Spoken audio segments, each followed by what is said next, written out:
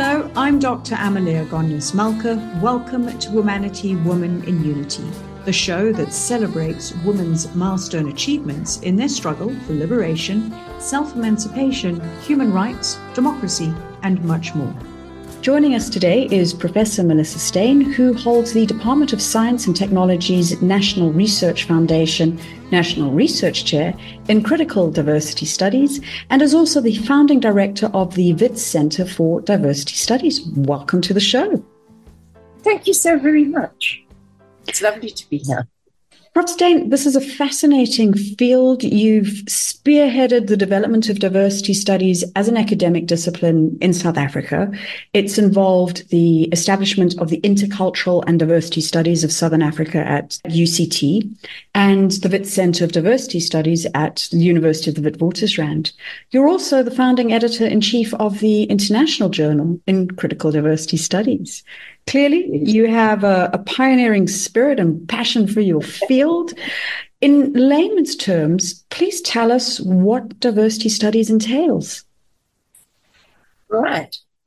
So, we have normal human variation, which is infinite, but some differences get marked within unequal power relations in such a way that they end up actually making a difference to people's lives. The obvious one to think of would be like race, where we've just got an infinite gradations of human pigmentation, but these have been seized upon to create this notion that you have black people and white people. And obviously, we can see that this is about power. It's about establishing a group of people that are seen as being superior and others that are seen as being inferior. And it is about hoarding power towards those people who regard it as white and sapping power away from those people who regard it as black. So what we look at then is how does difference get weaponized and constructed in such a way that it actually ends up creating axes along which oppression and domination operate. Does that work for you? It does. And it also has me thinking about the gender dynamic here. And yes. We recently had a show with Dr. Karen Therese Howe, who is a mathematician, and I asked her about some women in history who'd made contributions to the discipline. And from what she said, first of all, one wasn't allowed to enroll as a student because she was a woman. Right. So she enrolled under a man's name. Right. Another wasn't allowed to be a researcher. So again, she published under a man's name. So it's this power dynamic and gender. How does that factor into diversity studies? Well, exactly as you're saying. And exactly as I explained with race, because gender in and of itself doesn't make, or if we put sex differences in and of themselves, don't make some people more entitled than others. That's about power dynamics within social relations. And that is about, obviously, in this case, the construction of patriarchy, which favors men and disadvantages women and creates all these inequalities, including the notions of like who is capable of what, who should be what, and feeding into those dynamics that you talk about. One of my favorite stories is about the first Afrikaans woman in South Africa to write an operetta. She would lie in bed at night, and when she realized that her husband's breathing had become steady and he was asleep, then she would carefully get out of bed, crawl down, creep down the stairs, shall I say, and then sit in front of the piano and do like Beethoven did, imagine the notes, imagine the music and write it down. But eventually she'd just have to hear some harmony or something, and she'd quietly press down the notes. And the moment the piano sounded, he'd say, Henrietta, kom bed toe. He'd call her from upstairs. So, I mean, those are the kinds of odds that women have had to deal with, and it's all this, these gender constructions, which, I mean, we could talk about all of this in more detail, but the way sex differences have been used to construct gender differences, through these unequal power relations. So what is appropriate for a woman and what should she not be doing? She should not be doing high-powered intellectual work or creative work, self-fulfillment, self-expression. She's there to do the service and the support. Obviously things are shifting because we're working at it, but those assumptions are still rattling around at quite a profound level in our societies. True, and I think it is almost habitual. It is ingrained in social habits from generation to generation. Right. Oh, yes. And with gender constructions, this is really ancient. I have no actual proof to say this, but in my own opinion, it is the oldest of all of these systemic, widespread, fault lines that just run really, really deep. I think it's fundamental, the construction of gender, to construct society. And like the foundational relationship is that between men and women as constructed by men for men. And when you interfere with that fundamental relationship, when you start working to change it, it is profoundly subversive of the status quo. Mm-hmm. And that's why, you look at what's happening in the United States around abortion, around gender, sexual reproductive rights and things like that, and trans rights. That all goes back to the control of gender, of women's sexuality, ultimately. So, what triggered your interest in the field? How did you get into diversity studies? Well, there are obviously many answers I could give, but diversity studies, specifically as it's come to be formulated, was really through the political transition. I'd always been sort of politically quite aware, and it had been and had been sort of involved in some of the social activism that was happening in the late 80s, and it was about wanting to forge through to how do we construct a society that is actually in many ways the other of the old apartheid society.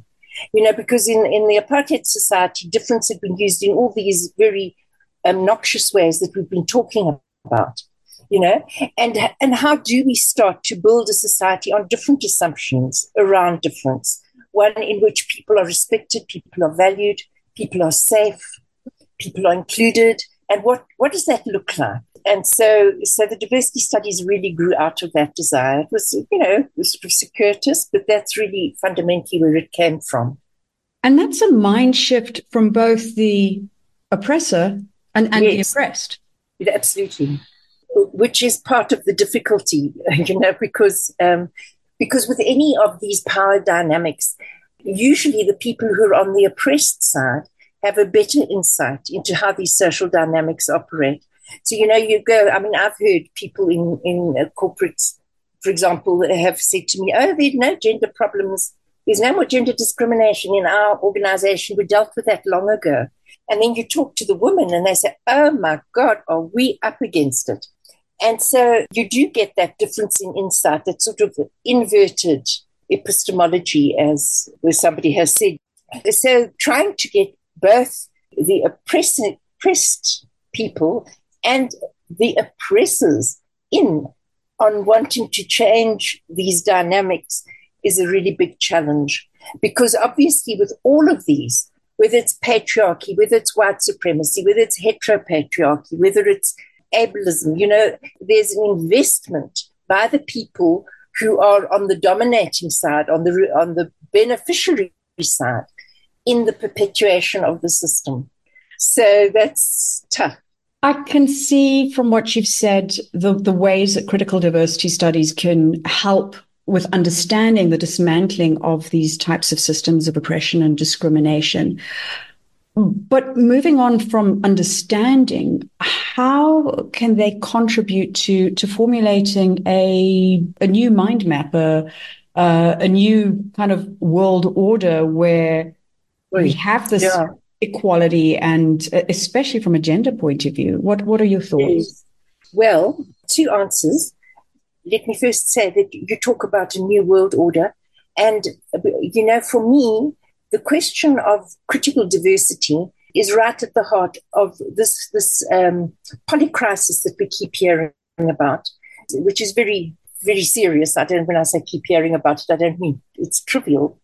But the climate change, the inequality, the AI that's developing. I mean, there are all of these things that are challenging us in ways we've never been challenged before. But it's very interesting to me that none of those actually put the challenges to our being human that are absolutely integral to this polycrisis. We can't do being human the same way we did and expect to survive any more than we can expect to survive if we don't have clean water or clean air. And so I think that, the work that, as you were talking about, sort of creating a new world order, it's seriously, seriously important that we also place the question of how do we think about difference, and how do we respond, and how do we organize with difference in ways that are not primitive, like turning difference into a mechanism for oppression and subordination, because we can see that is coming apart. That's part of the crisis that we're facing, is that the old modern colonial world order, where difference was used, where social orders of advantage and disadvantage, that order is coming apart. But we cannot live in an interconnected, heterogeneous, highly nuanced world of difference and still hold those kinds of attitudes and ways of managing and organizing with our differences. We've got to do better. So I think I've sort of missed part of your question along the way. I think your answer was far more interesting. Okay, but you did ask about a framework.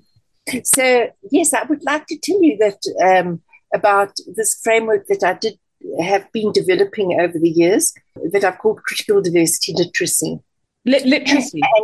Literacy, yes, because just like with any literacy, you're not born with it. You have to apply yourself to develop it, and you've got to practice it, just like with any literacy. And it tries to articulate, just in line with what we've been talking about, sort of like the basic learnings that we all need to take on board if we are to get better in terms of living in a world of difference.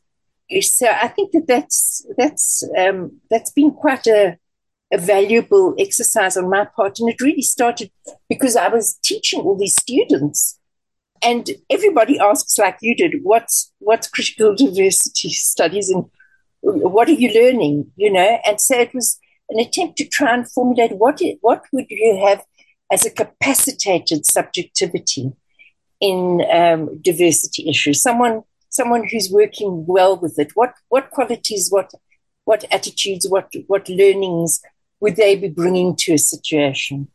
So that's the attempt to help towards a framework.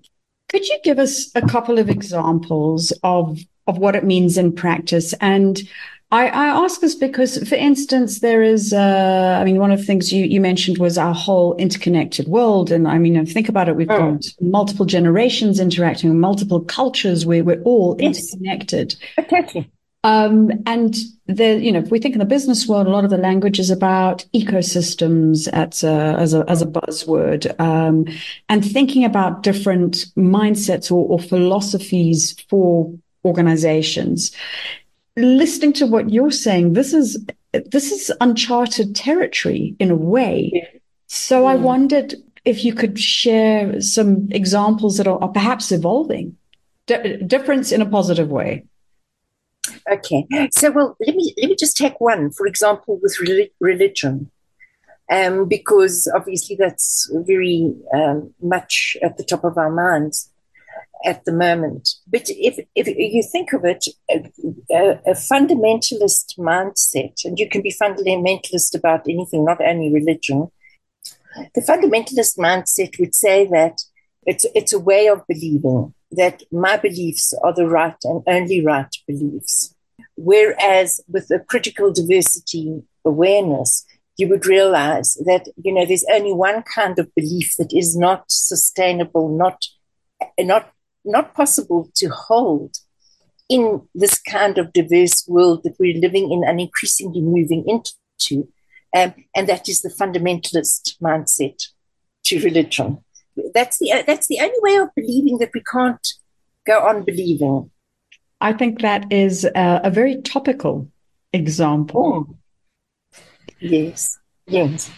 Moving into areas of your work specifically, as I mentioned in the introduction, you hold the South African National Research Chair in Critical Diversity Studies. And according to their website, they stated that the National Strategic Planning has recognized that in order to create wealth for South Africa in the context of globalization, human resource development has to be prioritized, especially in the context of the shift towards knowledge economies. Obviously, listening to our earlier part of the conversation and the fact that one of government's concerns is that historically marginalized or oppressed populations continue to be underdeveloped and therefore excluded from areas of economic activity. Can you tell us how the SACHI chair that you spearhead aims to address some of the social dynamics in South Africa? Well, let me say it is a research chair. So the focus has been on research. We have done work in, gosh, I want to say like every sector. It's obviously not exactly true, but across so many different sectors through our students. Students are looking at power dynamics that are unfolding within particular locations. So the work involves where normative ways of thinking about difference, the ones that biologize, that naturalize differences in such ways that power dynamics seem to be obvious and natural and the only way things can be. Those ways of thinking about difference tend to obscure the power relations that create those and that hold those ways of thinking in place. What our work does as critical diversity is to open that up and make that visible. So we've done a lot of work in a lot of different sectors, a lot related to the workplace, where we're showing how the dynamics operate in those particular contexts. And then what the chair also does is, I say we look at how power is at work.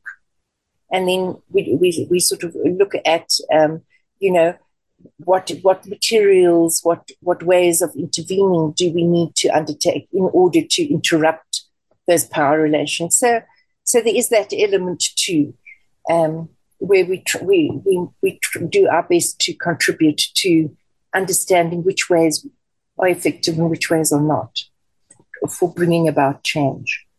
But an important part is opening up the conversations. It really is, because people make this false dichotomy between doing and talking. And they sort of say, why are we talking again? But talking is one of the most important things we do.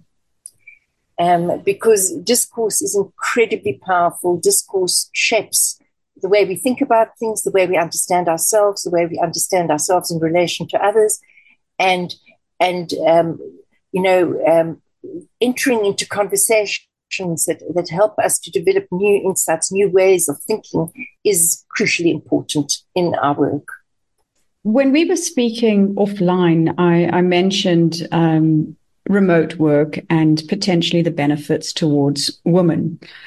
Realistically, the working world was constructed by men for men. Yes. Yes. And when I've been reflecting on COVID, yes, of course, it caused massive disruption, but it was a point in time that impacted across the entire world, which gave an opportunity to reset and help people rethink about the workplace. And I know that women tend to bear the brunt of accommodating care work. And now there is this move from people who were working remote. And again, it's kind of coming through from the male CEOs that they want people back in the office, so bums in seats. And remote work for some positions has proven to be effective. And I wondered on your views on this kind of opportunity of being able to break some of those power relations in the workplace where women can actually be accommodated through remote work. Yes. Well, it is exactly as you say. I mean, it presents a great opportunity. Also, for us to make the care work visible, because, as you say, I mean, this is a huge blind spot in the world of work. And even when women come into the workplace, they're still expected to do more of the care work. Like I know in academia, for example, just holding the students' hands more, being on committees more, just doing more of the emotional labor that holds the institutions together, being wives to the institution. And this is something that we often do take on. So I think you raise an important point, and I'm not sure that has been picked up sufficiently, that the whole COVID crisis has shown us that it is possible for the flexibility to enter into the workplace that many women need because they have the primary burden of the care work. So I think you're onto something important that needs to be raised more often. So we've just created a new research stream. Didn't we just? Yes. We absolutely did. One other thing that I wanted to ask you whilst we're on this topic and the work that you do in the centre is that a lot of change happens through policy. So if a piece of legislation has been passed, then we say, yes, we're going to follow the rules and we're going to implement X, Y, and Z. How can critical diversity studies inform policymaking and activism aimed at promoting gender equality and social justice? Well, we do. We've worked on reports that have had to do with things like gender-based violence and women's leadership in Africa, things like that. It's a difficult sort of relationship between policy and laws and the lived reality that people experience, because we all know, I mean, people often say you can't legislate a change in attitudes or a change in heart, So we need both, Very often, again, people tend to feel that the policies and laws somehow will fix things like they're more important. They are, because they create baselines for behavior. And we need that. We need to be able to say, if you go beyond this line, you're actually out of court. And the norms in our country or in our countries have shifted. We don't accept that behavior. That's really important that we have to be able to do that.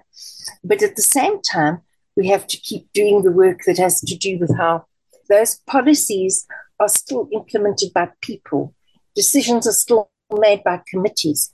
And all of that, there's a lot of conscious and unconscious stuff that is, brought into those moments of decision making. And so we have to keep working with the people themselves too, as well as the policies, as well as the laws, so that you've got people who are conscious of the kinds of dynamics that we're talking about, who are making the decisions along with progressive policies and laws. That's what we need.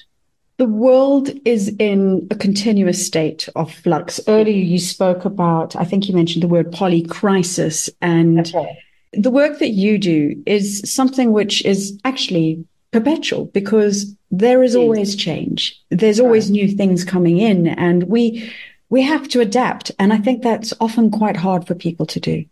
It really is, and I think it's true, obviously, that everything is in change. And in the human world, I always say there is no black and white. It's all shades of grey. And these shades are constantly morphing. But at the same time, obviously, we live through periods where things escalate or suddenly accumulate, and then we have, huge changes on different fronts at the same time.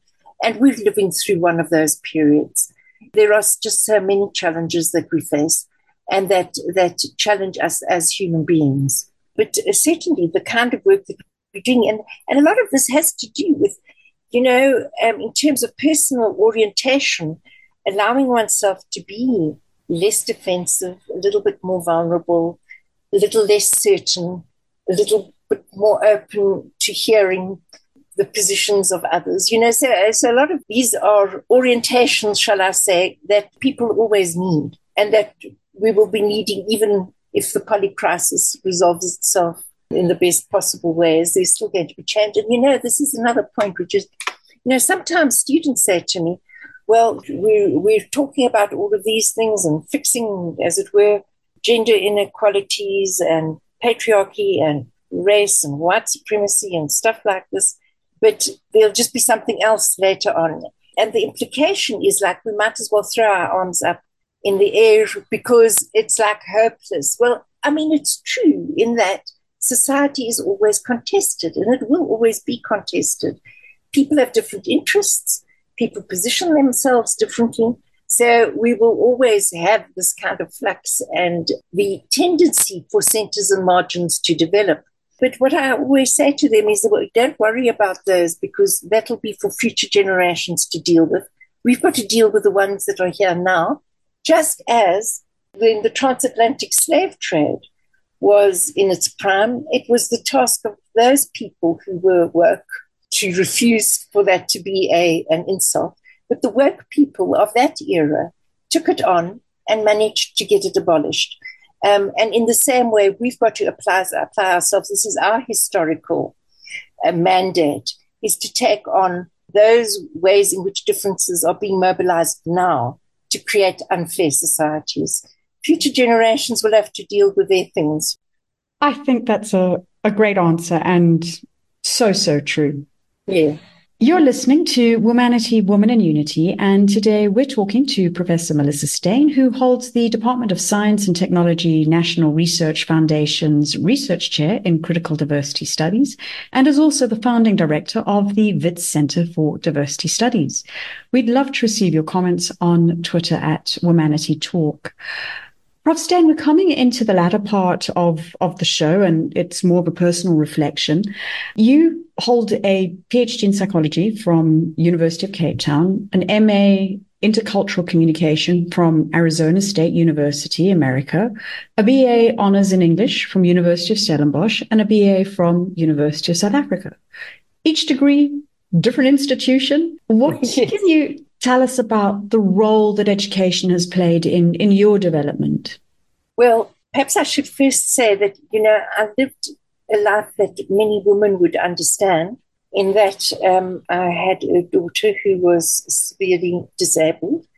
And so a lot of my decisions were shaped through what was possible, which partly explains the different universities and even the different fields. Having said that, it was also that I was always looking for the stuff that would help me work towards this fairer society. That was always my driving force. So it was also a case of trying to find programs that I could do as my circumstances allowed that would help me further that. So it's where I was growing already that I was looking for the education to sort of sharpen my understandings, give me the vocabulary, help me to also think better around the issues. So I think that the education just so important in helping me to be able to get to the point where I could also refine for myself what it was that I was doing. Really important in that. But I think also just being an educator, the conversations with students as we've talked about these issues, all of that has just been hugely contributing. So that's also part of my education. And tell us about some of the pivotal moments in your life growing up. Right. So, as you know, I'm of an age where I was born during the apartheid era as a white child in South Africa. So I came from a home that was quite politically conscious, but very much still part of white South Africa. And pivotal moments have been in coming to understand the lies that underpinned that positioning. And really, the degree that I did in the States was just at the beginning when critical white studies was beginning as a field, right at the beginning. And I was just lucky that one of the professors, Tom Nakayama, was working in that really fledgling field. And that was very dramatic for me in terms of what I had to go through in order to actually face up to the fact that, everything that I had trusted before had actually, as a base for my own identity, had really been lies. And that complete sort of like having to rethink who I was and what white people were doing in Africa. Why were we here? And the ways in which my sense of self had been constructed on all this ignorance. Basically, what we knew about Black people was just a whole bunch of stereotypes and fear-mongering. And to have to work through all that, understand where that came from, that was massive. That was massive. I mean, I can remember sort of lying on my bed in Arizona and hardly being able to move. It was a big deal to work through all of that, but so important. And I've been so grateful that life put me in the position where I was able to do that kind of emotional, psychological, social work on myself, to be able to really come to understand what whiteness was. And of course, my own personal work, besides the critical diversity stuff, has been on critical whiteness and looking at whiteness in South Africa, post-apartheid South Africa. So that's really, I think that has to be the watershed period of my life. You've really given me, I don't know, I wouldn't say food for thought is the word, but it's the view of how our identities are socially constructed, how we are fed or absorbed information, and thinking about the fundamentalist aspect of the conversation earlier on.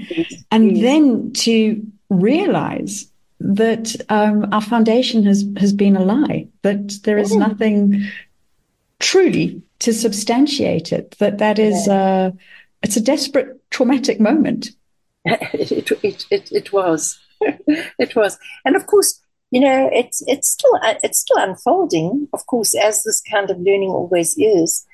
But as I said to you, I'm very, very, very grateful that life pushed me into that position where I had to do it. And everything that I've done subsequently has felt so meaningful and so rewarding and felt important, because I think as a white South African, I also have a responsibility to speak out and to speak into those dynamics where they still continue, and hopefully to also be able to change some people's ways of thinking or open up some people's ways of thinking. I think that's a very important role that as a white South African that I have to play.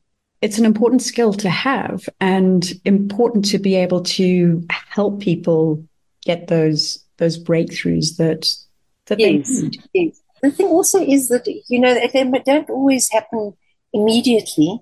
I mean, if I look back on my own learning, very often someone will say something, and it's only later that the full import of that really lands for one. And, so it's, you're not God, you're not sort of like trying to control everybody's minds or whatever. You're just putting out sort of the thoughts and ideas and trusting, that these will land in the right ways for the people who are receptive and who want it, And like you said, it may not land today, but it could land in the future. Yes.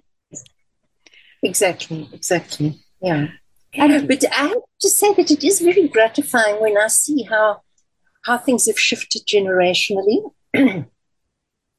I mean, when we started working in critical whiteness studies, none of us really knew what we meant by whiteness. We were still trying to work it out, and now, I mean, I listen to these young students coming up in the universities, and words like whiteness just trip off their tongues. So that's very gratifying to see how the discourse is a shift in the level of consciousness that has been developing, particularly in South Africa. Prof. Steyn, I wish that we had more time, but we've run out of time. So if I can please ask you for parting words, some motivation, inspiration for young women who are, let's say, girls and women on the continent who are listening to us. Well, I suppose in line with the conversation that we've had, I would say try not to accept the narratives of your socialization at face value, because the narratives that position you in certain ways and keep you boxed in have always been constructed by some people for particular interests, and